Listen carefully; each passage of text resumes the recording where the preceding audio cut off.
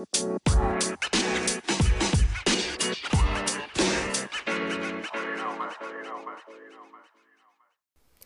and welcome to the fourth episode of Talk About Theories. I'm your host, Gabrielle Jackson. So I know I've been gone for a couple weeks, but I've been getting some necessary work done for grad school. And let me just say, working full-time and going to school full-time is no easy feat. But I got it all done, and I'm back with your information on Chapter 4. This week, we're going to explore the message of a communication and the importance of it.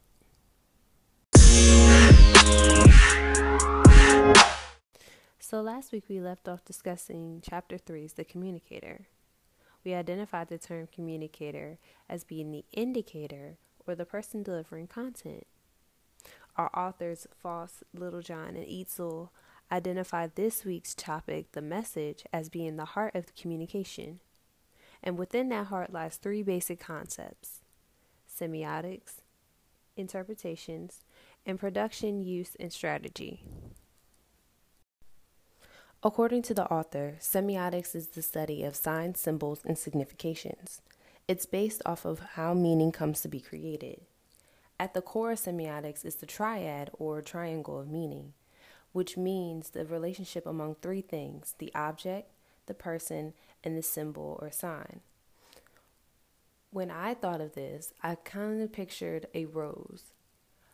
I pictured the rose as being the object, the person who is giving the rose as being the interpreter, and then the sign or symbol being the meaning that stood for that rose and how that person was trying to interpret that rose to the other person.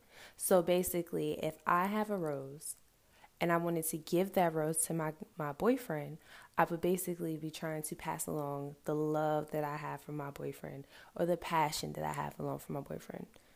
Now, typically, my boyfriend is not going to accept a rose from me, but it's the thought that counts.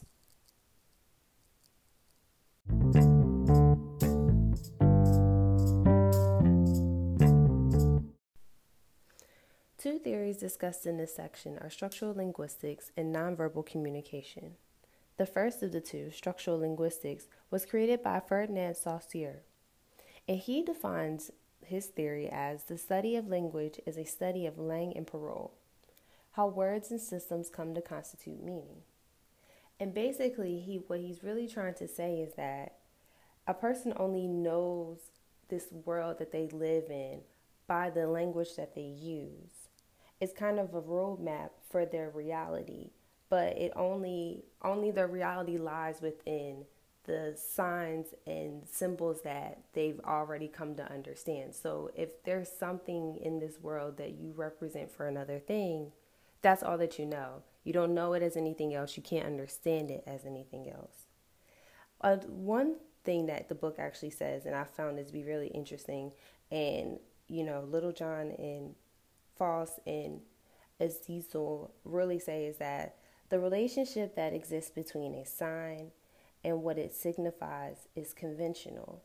We collectively agree to its meaning. So it can be interpreted any type of way, but at the end of the day, we all kind of come to an agreement that it definitely means something. I thought that was pretty interesting to say because I think of that all the time. There are certain things that I think mean one thing when someone else might mean another. The same rules apply for nonverbal communication. It was created by Paul Ekman and Wallace Friesman, and they define their theory as the study of the system of behaviors and interactions that convey meaning outside of the verbal realm. Now, 5 elements that they discuss within nonverbal communication that supports it are repetition, substitution, complementation, contradiction, and emphasis. When I first read those elements, I found it really funny. I had to think of the things that I usually do. And I have to agree, I do just about all 5 of those nonverbal communications within a conversation with someone else.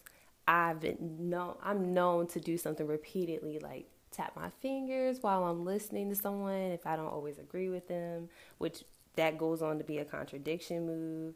I always will substitute a head nod, like Yeah, like I'm listening when I don't want to say anything at all because I feel like everyone understands when you're head nodding at someone within a conversation, it's like, oh yeah, girl, I get it, I get it, I get it.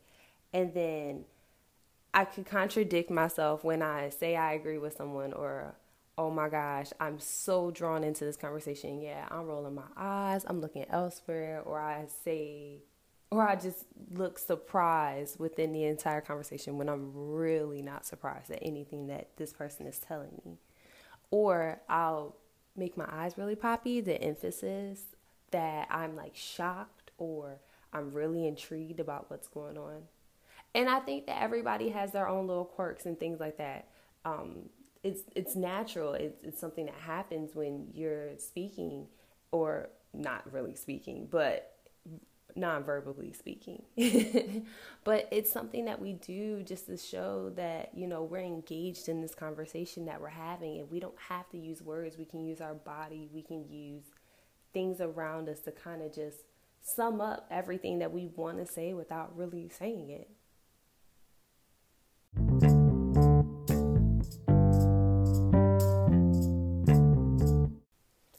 So now we find ourselves moving along into the second basic aspect of the message, which is interpretation. And interpretation had a couple of different theories that fell underneath its belt.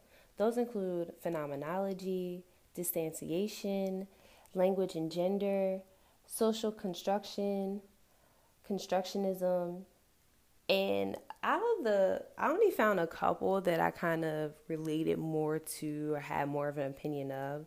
So I'm going to go ahead and talk about those.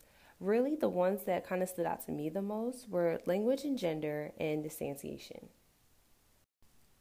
Okay, so if you're following along in the book, I'm just going to keep moving chronologically throughout the book. So I'm going to start off with distanciation. And this theory was created by Paul Ricoeur. And I hope that I'm saying his name right. I hate when I pronounce people's names wrong. So, Paul, if you're out here listening, please bear with me. I hope I'm saying Ricoeur right and I pronounce your name correctly. But in the text, the theory basically means that the text itself always speaks to us one way, but it's the job of the interpreter to figure it out and explain what's being said as well. So a lot of times we'll find that we might have something that says one thing, but it's being interpreted as a totally different meaning than what the original intention is. Now, in the book, the theory uses Mozart's Jupiter Symphony, and it was a great example for me, but right now I'm actually taking a visual rhetoric class, and we're always talking about how we can have one object or one visual rhetoric that stands for one thing that can mean another. I know one of the biggest topics that we have been talking about is the idea of Colin Kaepernick kneeling, and how some people feel that because he's kneeling for the national anthem, it's a sign of disrespect. Whereas in his mind, he's kneeling to show and protest against social injustice against African Americans. You know, it's this fine line of how people interpreted a meaning of a song. And it's funny because it's a song. You should interpret it any kind of way you want. I saw the same thing, and I realized the same thing about, I'm working on a project about, which really talks about the Obama Hope campaign. And people saw this campaign of Obama, depicted in this red, white, and blue, and he's staring up at the sky, and, it means hope. And people take on to that word hope, and they're like, okay, I believe that this can happen. I believe that this man could be the first African American to be president of the United States. I believe that, anything is possible. Anything can happen if we achieve it. Anything, can be done. Whereas other people didn't see it that way. Other people saw it as, oh, this is just a regular poster. This is just, a way that, Democrats can get back into office. So distanciation for me is all about really interpretation. I think it hit the nail on the head when it talked about that. It deals with, it can deal with different speeches. It can deal with songs. It can deal with images. It can really deal with anything. But I feel like at the end of the day, whoever is interpreting that message has to be able to explain that message outright to the next person, or everything that you believe gets misconstrued. And I know I kind of jumped ahead of myself when I started, discussing Spanish speaking words and, um, those type of tenses that you use, a masculine tense or a female tense. I really jumped ahead of myself, but it's true. It really is true when you think about these marginalized groups that are being placed on you. For instance, if you think of certain professions, you think of a lawyer or you think of a doctor, you think, oh, that's a man's job. But when you think of like a teacher or a nurse, then you're like, oh, that's a woman's job. Well, why is that? Because I know so many women who are going into the practice of becoming lawyers and doctors. And there are several men that we see, not only in reality, but on television or any of these things that are also teachers and nurses. You don't really have to place a role on it. Anyone can be anything that they want. Even the same way with, news anchors or producers or any of those things like that. Now, I work in my job professionally and things like that. Typically when I see, people anchoring the news, if you look at hard news, you're always thinking of, there's this man. Or for me, when I work at NBC, when I think of hard news, I'm thinking of Lester Holt. If I'm thinking of soft news or entertainment, I'm thinking of the Today Show with Hoda and Kathy Lee, because it's more soft. It's not as, it's not as direct. It's more engaging. It calms me down. Like when I think of unwinding. So I think of Hoda and Kathy Lee with their wine glasses and, they're talking to celebrities and things like that. But then when I'm thinking of Total Destruction or Hurricane Michael, well, where's Lester Holt? Let's bring him to the chair. And it's like, well, wait, why can't it be Savannah Guthrie anchoring the news and I think the same way? Why can't Lester have a glass of wine and sit down and discuss the newest movies out with Kevin Hart or any of these people that are out here with movies? We can't define our language based off of gender roles that we have predetermined that are just simply not true and are barbaric these days. Okay, so moving right along, we're going to start discussing language and gender. And boy, do I have so much to say about this theory. But I'm going to condense it, I promise. I can't hold you guys for so long. I know I pride myself on staying short and sweet. But it just makes me just relive all of my childhood and everything I was taught. And I'm just like, what the heck? Are you serious? But it's created by Cherish Crameray. And she states that linguistic structures privilege certain constructions of gender and power that silence women and other marginalized groups. So when I first read it, I was like, interesting. I never thought about that. But if you ever paid attention, and if you're like me and you took Spanish class, you understand that there are masculine words and feminine words. And I never really understood why there was a difference between words. Why did a word have to be masculine? Why did a word be feminine? But it's true. If you look at the certain things that we talk about, you think of like the idea of Mr., Mrs., or Miss. And it's like, why do you have to, be so direct when we're talking about this? Like, when you say Mr., you don't think of, oh, is this guy single? Or, if he has a wife, or, if you're talking about him, he seems very prestigious and, he's made it to a certain level and everything like that. But when you think of the word Miss and Mrs., it's like you only think of a woman being grand as if she has Mrs. M-R-S. But when you say Miss, it's like, oh, you think of a little girl. You think, she doesn't have, she's still single. She's by herself. She hasn't really made her mark or any of those things like that. And I found it to be so strange because, Crameray, and I believe what she said, she calls it a man-made language because it embodies the perspective of the masculine more than the feminine. And it's not just, this isn't the one thing that happens just with masculine and feminine words. It's not just a whole gender thing. It happens in a lot of different groups as well.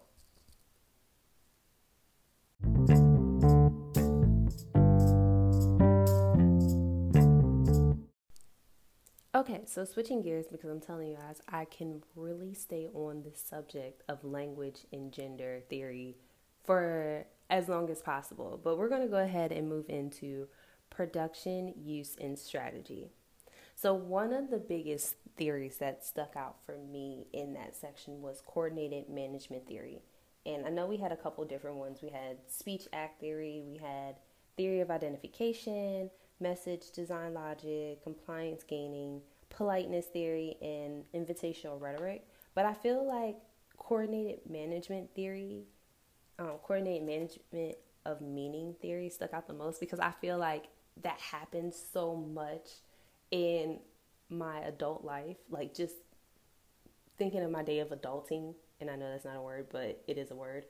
Um, I just think of how many times the scenario that they use within the theory happens on a day to day basis, whether it's in a school setting, whether it's in a workplace setting, regardless, it happens all the time, whether we notice it or not. So let me just go ahead and tell you what it is. The definition of it, as described by the book, is communication involves assigning meaning and coordinating actions with others using constitutive and regulative rules. So it was created by Barnett Pierce and Vernon Corin. And in the actual theory, they use the example of you're at work and you get called in for a meeting with your boss, and you're getting this feedback. Now, you can take it one or two ways. You can take it as being helpful, and you see it as, your manager or your boss is trying to really help you grow. They're giving you constructive criticism. They want you to take all these little things that are not necessarily working for you and your abilities at this moment, and they want you to tweak them and to grow. Or you can take it as being, they're being negative towards you. They want you to fail. They don't want you to succeed. They can't see anything that you're doing right, just everything that you're doing wrong. And it's, really making you feel a certain way internally. So, as I said earlier, it's all about constructive rules and regulative rules. So, when the book defines constructive rules as essentially being that the communicator interprets or understands an event or a message. So, they use it to, it counts as, it can count as being negative, it can count as being, positive, it can count as your own self-image of how you view yourself. So if you have a negative outlook on yourself, you're going to take it as being like an oppressive act. You're going to take it as it being, as they're trying to oppress you and take you down, and, they don't want you to grow or to build. They're just trying to, you know, they're basically trying to just take you out. And this is their way of doing it by giving you all the negative feedback possible. Or you can take it as being, relative. And you can take it as someone's trying to, trying to be accommodating to, to your feelings, but trying to let you know, hey, listen, I'm telling you these things because I want you to get better. I want you to succeed. I want you to grow within this company. You know, you can look at it as like these people who are telling you this, your boss, your manager, whoever that person might be, that person is being a mentor towards you. And I say that this is used in such in everyday life because of the fact that if you look around and you think about it, whenever you're getting feedback from a person, whether it's a teacher, a professor, your boss, your manager, anything like that, as a person, depending on how you're feeling inside about your work ethic, you can always take it the right way or the wrong way. And it happens all the time. I remember a perfect example of when I had just graduated from school, and I think it was like one of my first real jobs. And I was working retail. I'm not ashamed of it. But while I was working there, my manager always, would say, I just want to be a mentor to you, and I just want to do, I just want to help you grow as a person. And when she gave me my feedback on the different things I was doing within the store and within the company, they were always, you could always take them negatively. She was always pointing out my flaws of what I can do better. I wasn't selling enough credit cards. I wasn't, managing the team to get the store cleaned on time. So and it made me stay later to fix it up to make sure it was up to standards. And that's not how we're supposed to do things. We're supposed to do it by, specific ways. However, when my assistant manager would tell me things, she had her own way of saying it. She used certain words to kind of comfort me, to build me up and just say, hey, listen, I get it. Sometimes we don't always hit our mark. However, maybe we can try these different ways, or maybe we can try to coach, the person who we're selling their credit cards to, and just help them understand how this is really going to benefit them. Both people who both say that they were my mentors used both different tactics, words, strategy, in order to relay their message that they wanted to get across to me. Now, it all just depends on how I took it. And I think it always deals with the type of tone that you use, the type of wording that you use. And it also plays into body language as well, because, if you see a person that's tense and tight and, and they're kind of just lashing out in the tone that they use, you can take it as being something that's going to oppress you. But if it's, very nurturing or, sincere and engaging, you can take it as something as being, okay, they're just trying to build me up. They just want me to do better for myself. And you can take it as constructive criticism. Now, personally, I didn't get offended by anything that anyone said to me, because at the end of the day, it all comes back to self-image. It all comes back to how I feel about how I'm doing in my job and how I take it. I'm a pretty strong person. I have pretty tough skin. So I take everything as constructive criticism and use it to make myself and my abilities better each day.